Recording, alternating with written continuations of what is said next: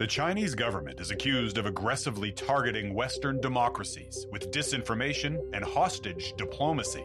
From Global News, I'm Jeff Semple, and on my new podcast, China Rising, we'll separate fact from fiction and hear from accused spies, whistleblowers, and others caught in the political crossfire as the pandemic rages across the world and incidents of anti-Asian racism rise. Listen to China Rising for free on Apple Podcasts, Spotify, or wherever you get your favorite podcasts. Hey, this is Nancy. First of all, I just want to say thanks so much for all of your support. We started this podcast for a bunch of reasons, having no idea what people would think of it, but the response has been overwhelming. And for that, I want to say thanks. Thank you for listening, and thank you for sharing Crime Beat with your friends. Every time the Crime Beat team and I create a new episode, we get a ton of questions sent to us through social media and by email. So today, I'm going to try to answer as many of those questions as I can. In order to do that, I want to introduce you to my friend Dunner, who also happens to be the executive producer of the podcast and the head of the Curious Cast podcast network. Hey. Hey. So this is interesting because when we just started talking about Crime Beat, when it was just an idea, I think one of the most interesting things for me has been how many questions that you have been getting about the show that we really never had a chance to answer before. Obviously, when you're taking on case after case after case and going through the breadth of evidence and telling that story, we never really get to take a chance and sort of understand how you got there. So I'm hoping on this episode, we can answer some of those questions that you've been getting from listeners over the last several weeks and months. And I have a whole bunch of questions I want to ask you too that I don't know about the show. Well, this is completely new for me because since I've started the podcast, I've been doing a lot more talk radio, doing a lot more Q&A type stuff just on the radio network. And I am the most comfortable when I am asking questions. You know, I can be aggressive and I can, pull the answers out of people and just make people relax. And that's kind of my strong point. So answering questions is kind of a new thing for me. So you'll just have to bear with me here. You got it. But before we sort of dig into the podcast and where the idea came from and ask you a whole host of questions about some of the episodes that you have presented, let's go back to the beginning. So you start out as a reporter and you're where? So my career goes, like most journalists, you kind of get a job wherever you can. So I basically got my internship at RDTV in Red Deer. That station doesn't exist anymore, but it was a sister global station. And I was actually doing the agriculture beat, a little known fact that I'm a farm girl. And so I did my internship with this show that was a completely ag show. All agriculture all the time. And so for people who don't know what the agriculture beat is, what is that? Is that what I like think the it farm is? Beat, Weather yeah. and well, it's farm, so you're talking about grain farmers, cattle producers, all of those things, and it came pretty naturally to me because I grew up on a farm. So, it was a great experience. It got me, into that station. I got a look at the way the whole TV network worked.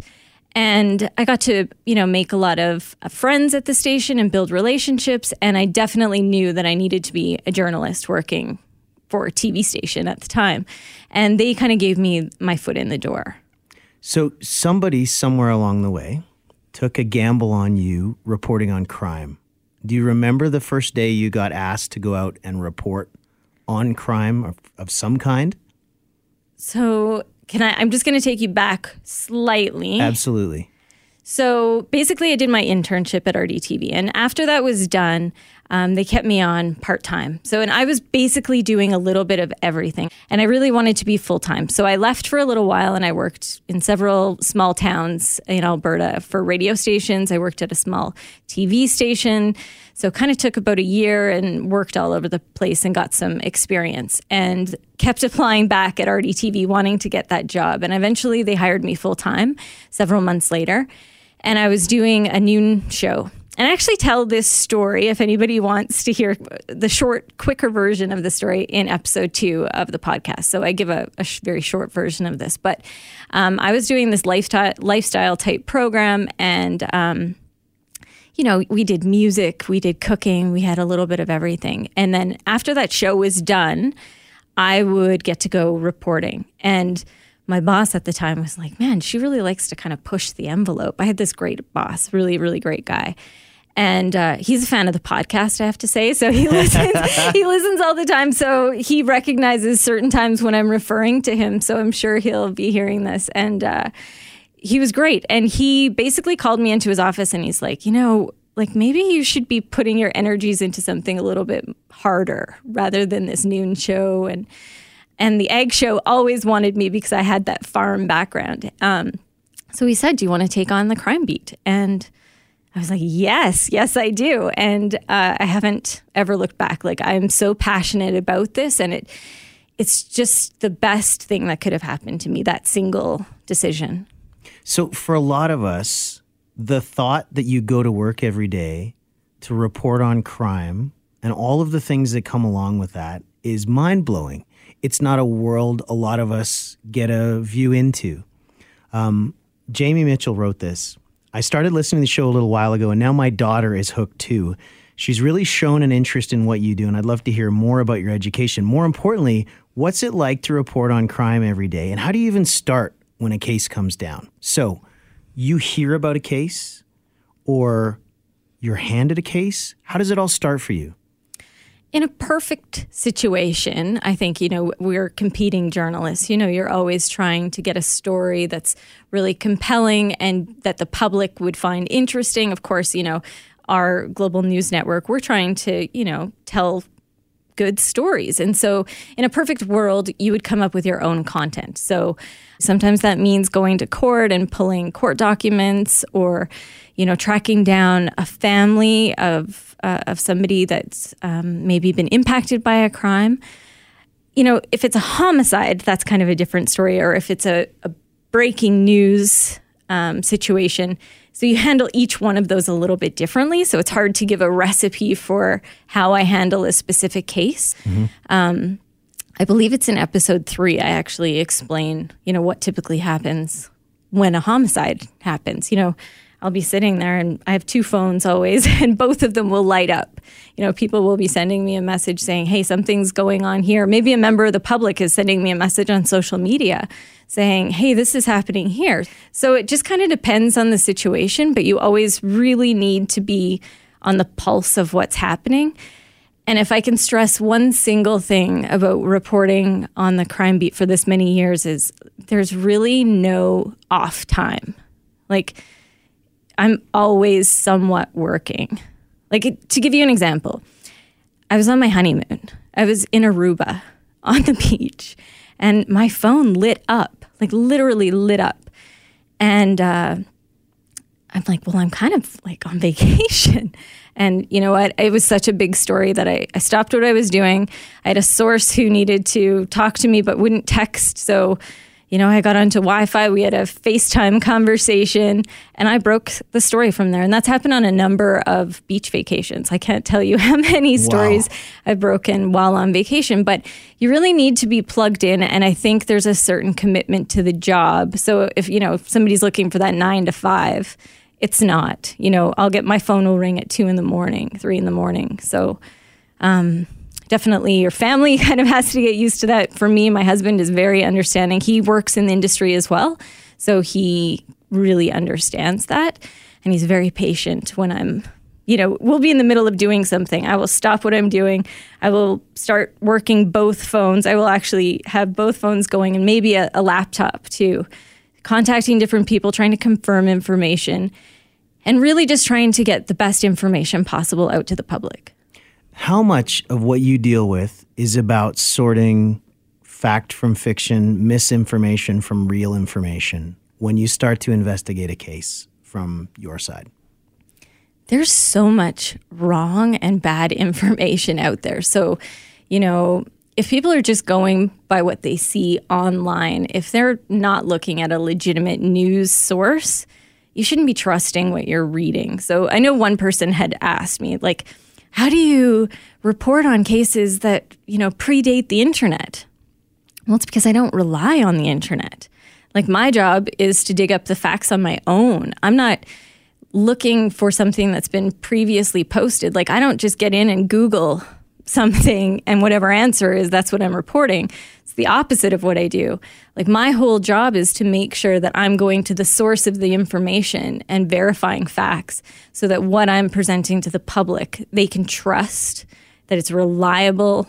And we very much always would trade in being first for being accurate. Like, there is nothing worse than putting out information that's not accurate. And so that's something that I definitely take pride in. When I take a look at a lot of the questions that you get on a daily and weekly basis about Crime Beat, probably the overwhelming question is, given what you deal with, from violent sex crimes to child abductions to homicides, how do you actually deal with what you see? I know you said that you're sort of always on and you're always working. And I want to thank Linda Hennessy for this question, but how do you cope with the very sad things you see? And how do you go home at night and sort of deal with those sorts of things? Yeah, and I think there's no really easy answer to that question. Like, there's kind of a few parts of that. First, I'm probably really good at compartmentalizing and not dealing with some stuff, which is probably not the best answer to that. But for certain situations, I think you are so busy, you're dealing with things day in and day out, and you just kind of got to move on. You know, you have to separate yourself sometimes from what you're dealing with, or you wouldn't be coping. Like, if you really absorbed everything, every single minute of what you're covering, I don't think you would be covering those things. Right. Like, there's some really, really bad subject matter. But then there's other things that are really bad, and, you know, I call my mom a lot, and she'll be like, Nancy, I don't think I want to hear this. And I'm like, no, but Mom, I have to share it with somebody. And she's really, really good about listening to different things and just letting me talk it through. And my husband, also, he, you know, we'll go for a walk and we'll just kind of be like, I got to get some of this off my chest. Like, you have to hear this. And, you know, he doesn't necessarily want to hear it either. But there's a few cases especially that really stand out. And of course, it's going to impact you. And, you know, I think you've actually witnessed some of this when I'm going back and telling some of these stories.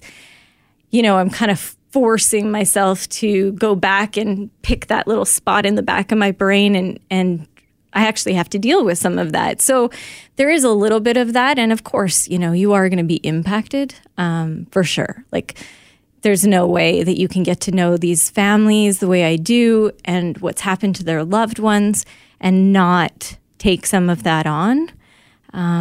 But I think you also, it gives you that sense of you know that you need to treat these people with extra compassion because you can relate to what they're going through because you've seen all of those details and you're seeing the information come out in court. You're seeing, you know, how they're reacting in court or any of those things. So those relationships with the families are really important. And I think just having those conversations with the families helps me as well. Mm-hmm. So I don't know if I answered that very well. Absolutely. And I want to thank Candy and Jesselyn and Kristen all for sending in questions about that specifically, trying to understand better, given what you're exposed to, how do you actually process it? How do you deal with it and still go on and live a happy life? And because you're a fairly happy person, to be able to wake up and deal with that kind of stuff. And I can imagine it's what a lot of investigators go through.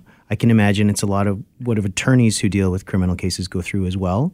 And anyone who's a first responder as well. So very similar probably in that way. And I would imagine your circle has probably expanded out to people in law enforcement, people who are first responders, people in the criminal court system. All of those have probably helped along the way a little bit? The Calgary Police Service has some amazing investigators, and you do get to know them, and you get to see the impact on these cases on them. You know, Crown prosecutors, we have amazing prosecutors in our city and, you know, across the country.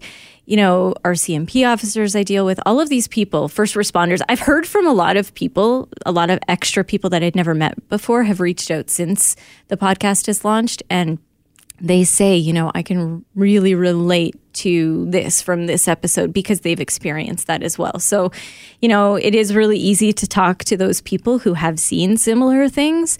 What I go through, what I experience, what I see, is really a fraction of what, the victim's family would go through or the homicide detective would go through, because, I'm seeing it pretty close up, but they're one step or two steps closer even. And, it's a lot. So I have a lot of respect for what they go through and what they deal with. And, I really don't think, what goes through my mind or my issues sleeping is really, really insignificant compared to what they have to handle all the time. So I have a lot of respect for them.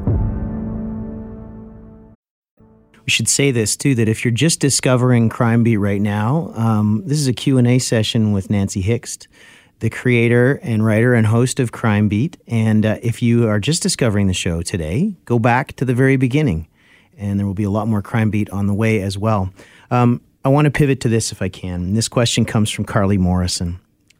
Nancy, I love your podcast. It's my new favorite. You're an incredible storyteller, and your compassion for the victims, their families, and the desire for truth comes through with your passion. I'd love to hear what, if anything, about your career has impacted you most in your day-to-day life, and what's your biggest accomplishment that you're most proud of? I think what's impacted me most is just I have a special awareness of really, what people are capable of, definitely. I really do see the worst in people. I can imagine you do. And somebody sent me a message just the other day, and they said, I was out for a run, but I found myself, I'm looking at people differently, I wonder if that person is. And I'm like, well, welcome to my world. That is, I do. I look at people a little bit differently for sure. I think what I'm most proud of would be just that I've been able to give a voice to victims. And I think that's always been a huge priority for me. And I know we've talked about that a lot, is making sure that victims have that voice. And I just feel really, really, blessed, honestly, to have these families trust me with that. And, people say, how do you get these families to trust you? Well, I don't know. I just treat them the way the way I would want to be treated. So I want to read this one from Chelsea Rosemary. And her question is, in your career as a crime reporter, what case or detail has haunted you the most? So it's hard for me to narrow down just, one case, because all of the cases that I cover have an impact on my own life in some way. The most difficult cases to cover are the cases that involve children, for sure.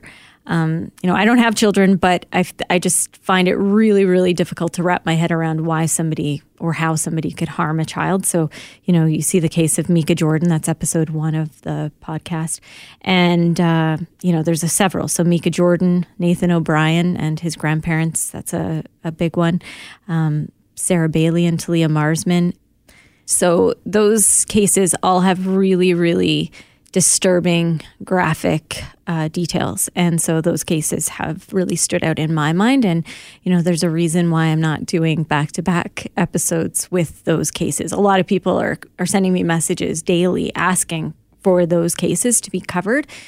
And, I'm familiar with them. I covered them all from start to finish, and they're difficult subject matter. And I feel like they're difficult subject matter for, the families. And so the families, every time we do an episode like this on a case, the family kind of goes through it again as well. So I just want to always be really respectful and just make sure that it's the right time. When we first started talking about the podcast, you had mentioned that you really wanted to do this for the reason that you wanted to give a voice to the victims and a voice to the victims' families as a way for you to contribute in some way to the healing along the way. You've had families of the victims reach out since the podcast launched, and I think that that's such an incredible dynamic. Tell me a little bit more about that side of it. The families of the victims of the cases that I've covered have been so supportive. I can't even begin to tell you how supportive they've been. And you know what? They've been just so willing to be a part of this. It's difficult. We go back and I ask them a lot of questions, and, depending on how I've done the interviews or the process, sometimes we're doing really, really long interviews, and, they're emotional. They're breaking down while I'm talking to them, and they're opening up again, reopening wounds that, that maybe it's not that they ever go away, but, they're able to kind of go on day to day, and I'm suddenly ripping open these wounds. So, it's really, really difficult for them, but they're so supportive. And these families are like this community. I started my Facebook crime page, Nancy Hixt Crime Beat, for these people so that they could kind of talk. So a lot of, say there's, one murder victim's family and another, I wanted a way where they could kind of meet. And so this became that platform. So, I have this one mom from out east that she is now such good friends with a couple of the families in Calgary, or, Wow. a BC family. And, they're not all necessarily here. And maybe they're not even all cases that I have covered from start to finish, but maybe I've had some, hand in. And they support each other. And it's interesting because people will post questions and some of the family members will jump in and answer. And so it's really, really quite incredible. This is an interesting one that we got. So Brian Woodhouse, a family that you have been in contact with throughout. Mika's stepdad. Absolutely. Yeah. And he said this: honestly, in the very early stages, it was hard to trust anybody, especially reporters. But that feeling you get when you can tell someone something who truly cares? Not because they have to, not because they're being paid for it, because what is happening in that moment is truly and honestly moving them as a person. Nancy truly embodies that very feeling. From the moment I first met her, and it was not on good terms at all, given the situation, but the fact I was angered into reaching out. I knew we were just not another sound clip to her. She wanted to know what happened, of course, but displayed such honest and genuine care for our daughter in establishing who she was as a person and not just focusing on the news story. What really blew me away with Nancy personally is that, unlike with anyone else, she still cared after the story aired. She took the time and effort to continue to reach out to us to see how we were doing, if she could help us in any way, and if we appreciated the way she handled broadcasting our darkest moments to the nation. She made us feel like people at a time when we were most vulnerable and often treated as not much more than a case file or a headline. I could ramble on for years about the amazing way Nancy carries herself as a person and a professional, but honestly, it's just the person she is. The care behind the work, the fact that it is so much more than just a job or another story to her. My family owes Nancy a debt which we can never repay for the kindness and care that she showed us all those years ago, and continues to carry on what is likely my most cherished friendship. How does that feel to hear that? It's, you asked me earlier, how I deal with a lot of the dark subject matter. Like this is exactly what keeps me going. These families are so incredible. Brian and Kyla Woodhouse, Mika's mom and stepdad, they have been just so supportive. Right from the moment that I met them, they really opened themselves up and trusted me. And, it's relationships like this that allow me to do what I do, to allow me to tell their stories, because they do trust me. It's really difficult. People will say, well, you need to tell this person's story. Well, okay, but if a family isn't willing to speak, it's really hard for me to get across the impact. So when a family trusts me, it means the world to me, and I don't take that lightly. It really, it's something I take so seriously, and I want to make sure that I'm telling the story accurately, that I'm honoring this person in the way that's meant to be, because these people are such an inspiration to me. They have gone through the worst possible trauma. They've dealt with such horrible, horrible crimes. It would be easy for them to just never move on. You basically hole yourself up in a house and just live in sorrow. That's what would happen probably to most people. But the resilience, and they're just survivors, and they're so focused on honoring their loved ones' memories. These are the people that inspire me to push forward and to make sure that I'm doing the best that I can do when I'm telling these stories. And it really, really means a lot to me. So dealing with victims' families is one side of the job. The quite opposite end of the spectrum, and much darker, is what you have to go through to find out what actually happened. And sometimes that involves approaching suspects, people of interest, convicted offenders, Where do you get up the gumption and fearlessness to knock on doors for someone who could cause you harm, could threaten you in some way? Where does that come from? When I became a journalist, that was one of the things I just always wanted to do, was make sure that I can do whatever possible to get answers, to get the best information, and to get both sides of a story. If there's another side to tell, I would like to have that opportunity. And I think I was 20 years old, working at RDTV, when my boss was like, well, do you want to, knock on some doors? And I'm like, yeah, I do. And and I've never looked back. There is not a door knock that I've ever turned down. And, sometimes, my boss and I now will have, a safety discussion or something like that ahead of time. He'll be like, are you sure? Or she'll be like, are you sure you want to do this? I'm like, yes. There's times where I've definitely felt threatened early on. One of the first ones I did, I remember it was a criminal organization that I dealt with. And, before I could even ask questions, they said, well, I know your name. I know you're from here. I know your mom lives here. So Wow. you better treat us with respect. And I was like, you can't be bullied into not covering a story. Of course, you always take that in the back of your mind.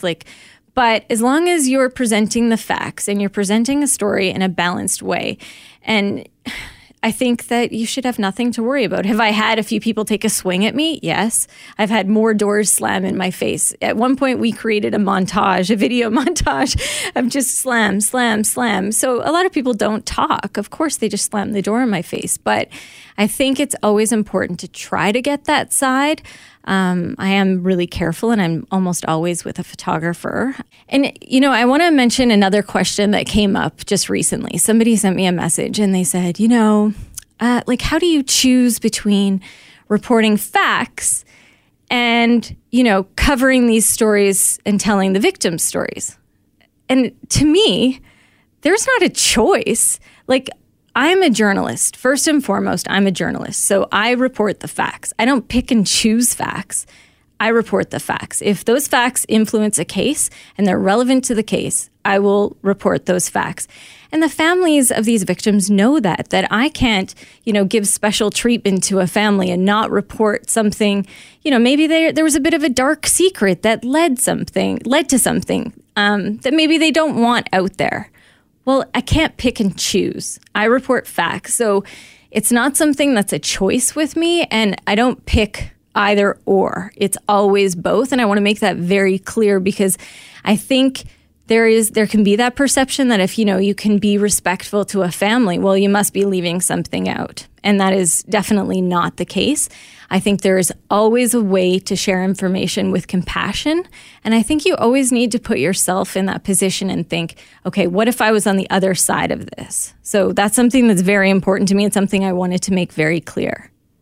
That makes a lot of sense. Your job requires that you be completely objective. Your job requires that you deal with police as much as you deal with offenders and prosecutors and judges.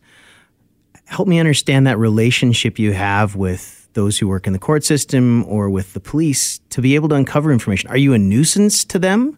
Are you someone they rely on? Are you a colleague? How does that work? I think depending on who you ask, you would get a different answer. But I like to think that I have a good relationship with, the Crown prosecutors, defense lawyers, Calgary Police Service, RCMP, law enforcement in general. I do think that I've built a respect for the work that I've done, and in covering cases, I always try to be mindful that I'm not stepping on toes. They have really, really difficult jobs to do, and I have a really huge respect for what they do. What you'll notice in most of the cases that Crime Beat covers for the podcast platform is that most of them have been through the courts. Mm-hmm. And it is easier for us to kind of tell that story from start to finish once there have been findings of fact. Because, you really have to be careful not to release too much information close to the trial. So we're very cautious of that. So, you're reporting on stuff when it's happening, you're revealing stuff, and then suddenly this jury trial happens. Well, you have to be really mindful of the fact that maybe the jury won't end up hearing some of the information that was released early on. So there is definitely a respect to be had. With the age of the internet and with bloggers, we've seen a number of high profile trials where, a blogger who's not a journalist will slip into a trial and they'll start posting stuff on their blogs that maybe happened when the jury wasn't present. And so that's one of the things that the courts have really had to try to adapt to. And, a lot of times justices now will have to give a quick talk to the gallery and say, okay, a pub ban means it's not just the journalists working in the room, but if you're thinking about posting on Facebook or Twitter or any of these mediums, like you fall under this ban just as much as the journalists. So, it's a complicated system and it's important to know the law. You can get into a lot of trouble really quickly by not fully understanding the rules and the law.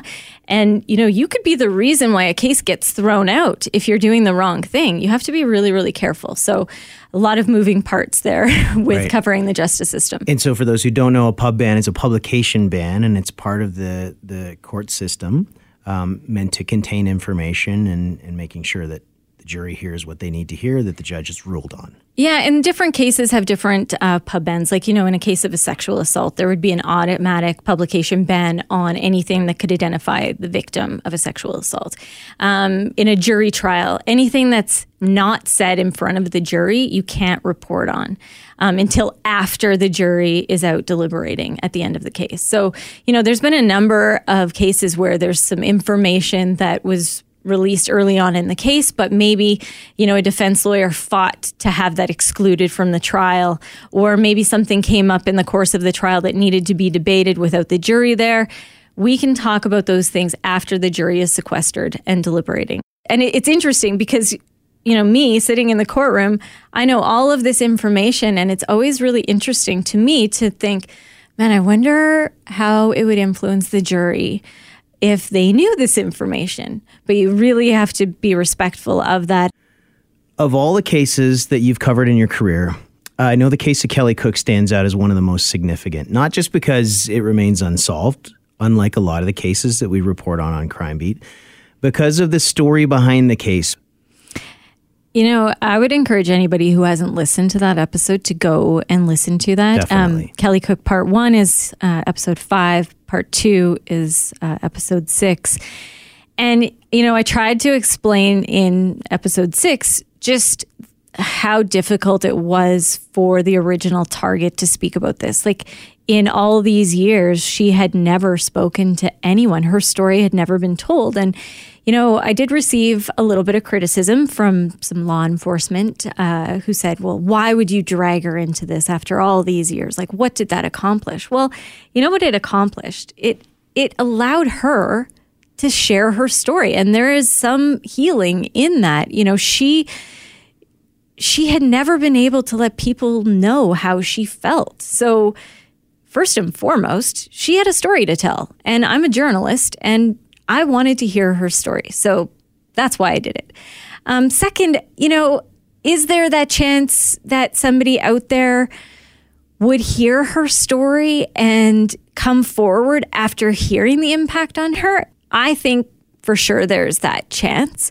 And I think Kelly's family feels the same way.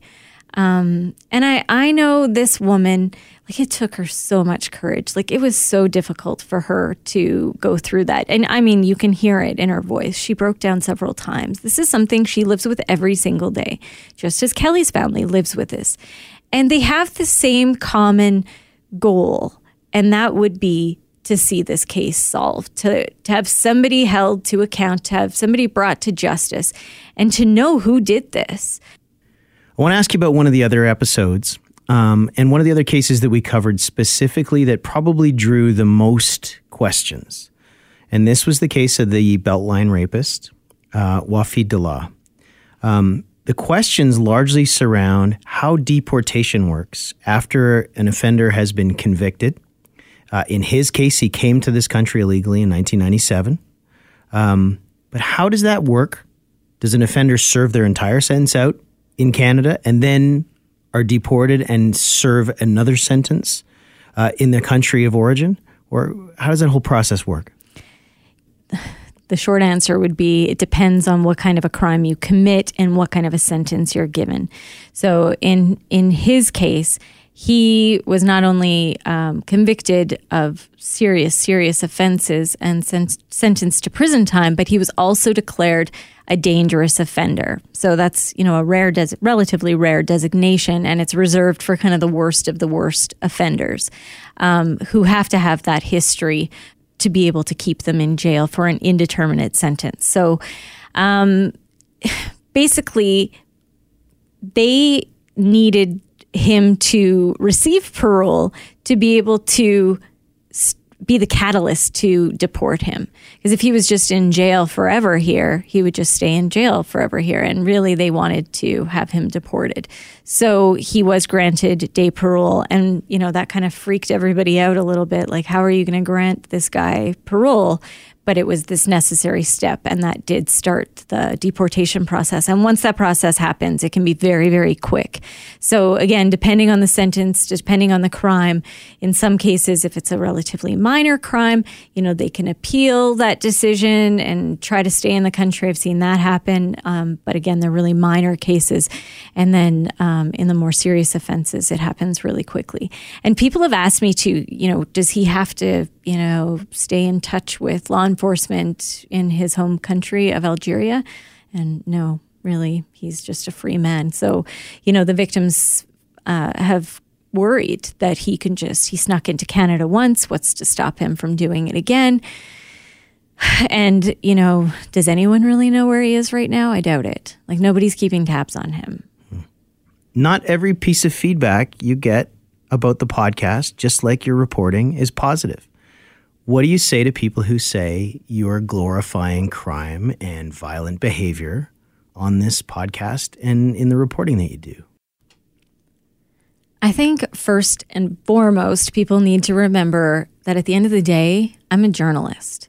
It's important information. These are important stories. It's important to get across, the impact of these crimes and help people to understand the impact of these crimes. I'm presenting facts. So it's not to glorify, it's to make sure that people understand, what's happening in our world. I think a lot of people can kind of just blindly go through their days thinking the world is just amazing and perfect.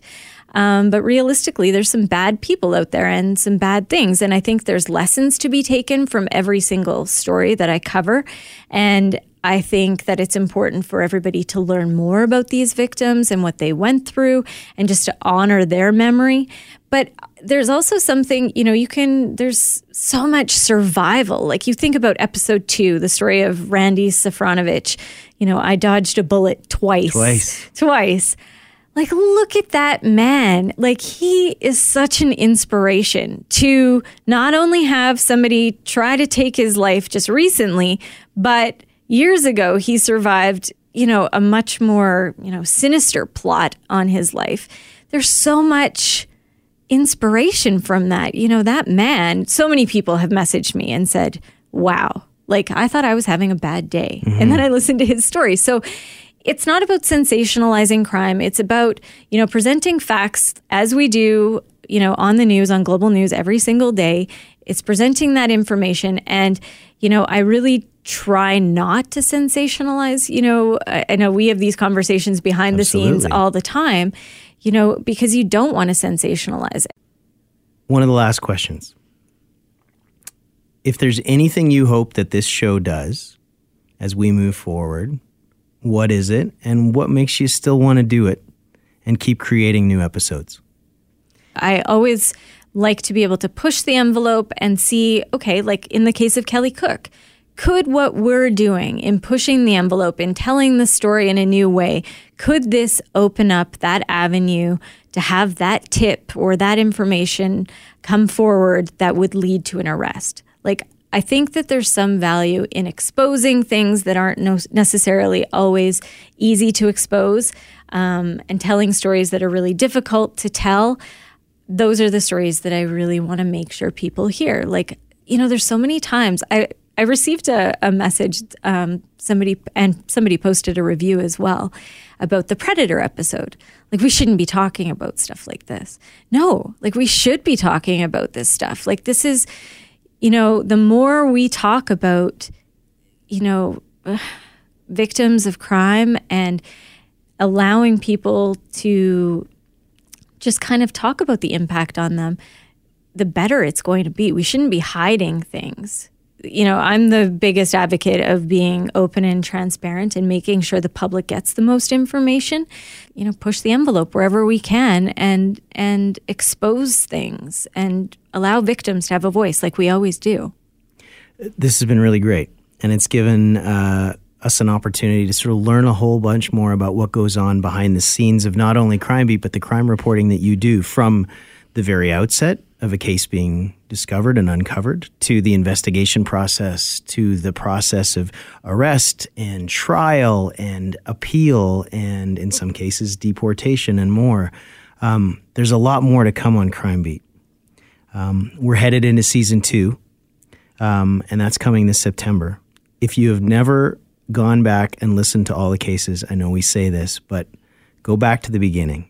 There are 12 incredible stories involving very real people and families, and their stories deserve to be told. And I think you have done an exemplary job of doing so. And it's clear by how many people love this show and send you messages all the time. So I want to thank you for sitting down and giving us sort of an inside look into Crime Beat. And we're so excited about moving forward in September to a brand new season and a whole series of new cases. So congratulations and thank you. Thank you. And I would really welcome people to look on our story that we always post a story along with each episode on globalnews.ca, but also on the different social media platforms, Instagram or Twitter or my Facebook crime page.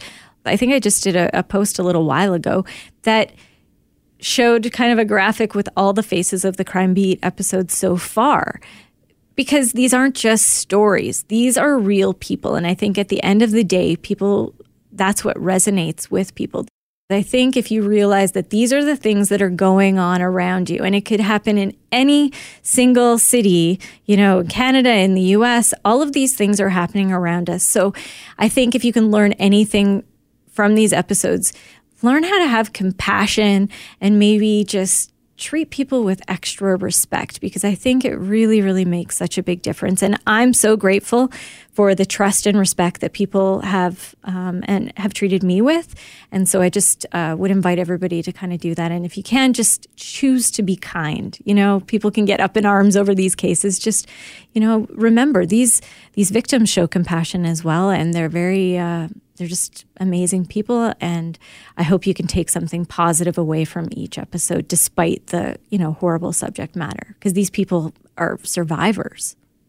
We want to hear from you. We love hearing from you. Before we wrap up today, where can people find you on email and on Twitter and on Instagram?